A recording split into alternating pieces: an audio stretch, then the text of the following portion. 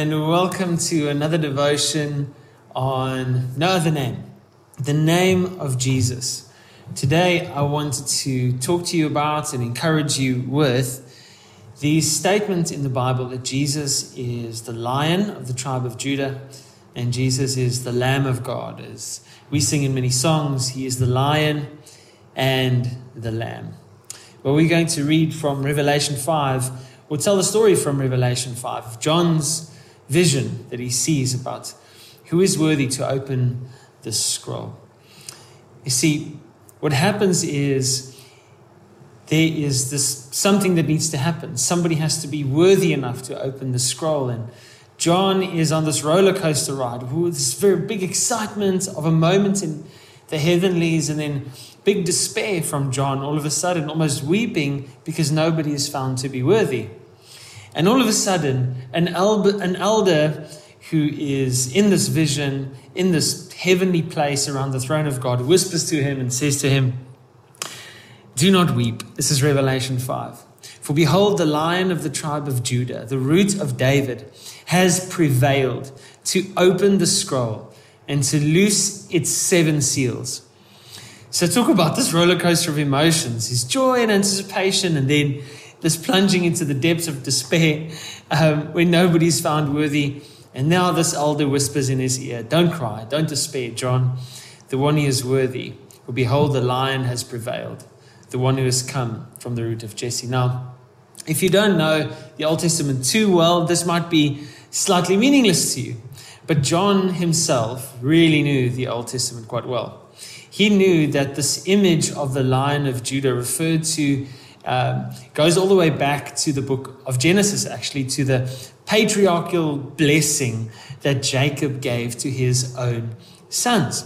The promise of the kingdom went to the tribe of Judah. And Judah, one of the sons of Jacob, was known as the lion's whelp. And so he would be considered to be the king, or the lineage of kings would come from him. But the king that is referred to here, or there, is one who, here in this book of Revelation, is one who is the descendant of David, out of the seed of Jesse. And David was also known as the Lion of Judah. And obviously what is being referred to here is David's greater and greatest son, to Jesus, our Lord, the Lion of Judah. So John probably said, all right, okay, now let's see, where is this lion who has prevailed in his vision? You can always imagine his anticipation now after the elder told him this. Now he's waiting for this Aslan-like character to come and pounce onto the stage, onto center stage in heaven, and with his massive paws and legs and limbs jump powerfully with his claws and just rip that seal open that contains all of the secrets of God. But then this is what Revelation 5 says. It says, and I looked, and behold, in the midst of the throne and of the 4 living creatures, and in the midst of the elders stood a lamb, as though it had been slain. So if we stop right there, he's waiting for this magnificent, muscular beast, this lion in the fullness of its strength and power, to come and open the scroll. But when he turns to see a lion, he doesn't see it. He just sees a lamb. He sees a lamb that it looks like it had been slain. He sees a lamb that had been slaughtered. He doesn't see a figure of power. He doesn't see a symbol of strength. He sees the suffering servant of God in all of his humility, even humiliation, and in his passion and love, meekness and sacrifice for the people of God. In the midst of the elders stood a lamb, and that as though it had been slain, it said, having 7 horns and 7 eyes, which are the 7 spirits of God, sent out to all the earth. Then he came and took the scroll out of the right hand of him who sat upon the throne. And when he had taken the scroll, the 4 living creatures and 24 elders fell down before this lamb, each having a harp, like this maybe, and golden bowls full of incense, which are the prayers of the saints. And they sang a new song. If you know the Old Testament as well, you can look through it. You can go find the songs of Moses or the song of Deborah. The Old Testament has songs in it to celebrate a new or current victory that God had performed for his people. So these are the songs that were composed after a massive victory, after God had come through for his people. And now we have this new song that is composed by saints in heaven as they come with the bowls of the prayers of the people of God. Those who had been crying from behind the altar, waiting for their redemption. Now they begin to sing a new song to the Lamb. And God, who is seated on the throne, hands the scroll to this Lamb who had been slain. Because this Lamb, met the test. Remember the first question that John asked, or that made John excited, and then made him weep again, which was, who is worthy? And that is the gist of this new song. Worthy is the Lamb to receive honor and glory, dominion and power and majesty. So that now the whole host of heaven is in glorious song, singing the praises of the Lamb, as the Lamb now appears in heaven to receive his due and just reward, to receive his throne, because he has fulfilled his mission as the Lamb of God. The Lamb of God did what he was sent to do. He accomplished his vocation. And that is the following. It's what John said in John 1. Behold the Lamb of God who takes away the sin of the world. Would you powerfully consider with me today what the Lamb of God has accomplished?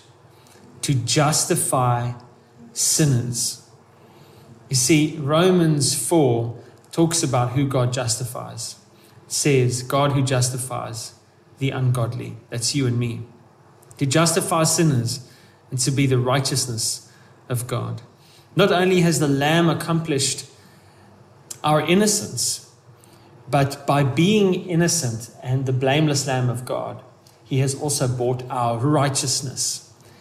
It would be very different if Jesus had only sort of appeared on earth on Good Friday, died for our sins, and then went to heaven. I think that would leave us innocent only. But Jesus lived a righteous life, having done everything right and all things that is right, giving all right things its due praise and all evil things its due judgment. Jesus was righteous and lived a righteous life for you and me. And therefore, not only by his blood, by being the Lamb, gave us innocence, but imputed his righteousness to us. Let's sing a song together in thanksgiving for that this weekend.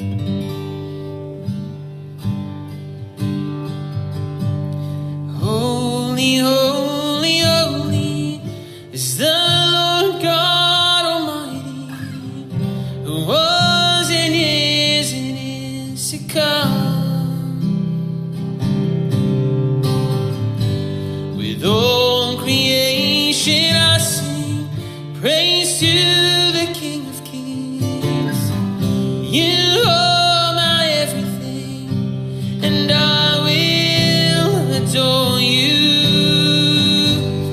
Holy, holy, holy is the Lord God Almighty, who was and is to come. With all creation I sing praise to the King of Kings. You are my everything, and I will adore you.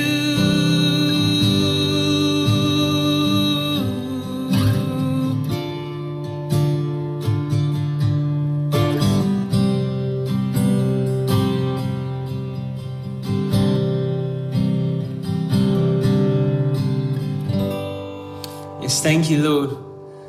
that you are the Lion and the Lamb, the one who comes in power, yet was slain. Teach us to trust in the finished work of the Lamb of God.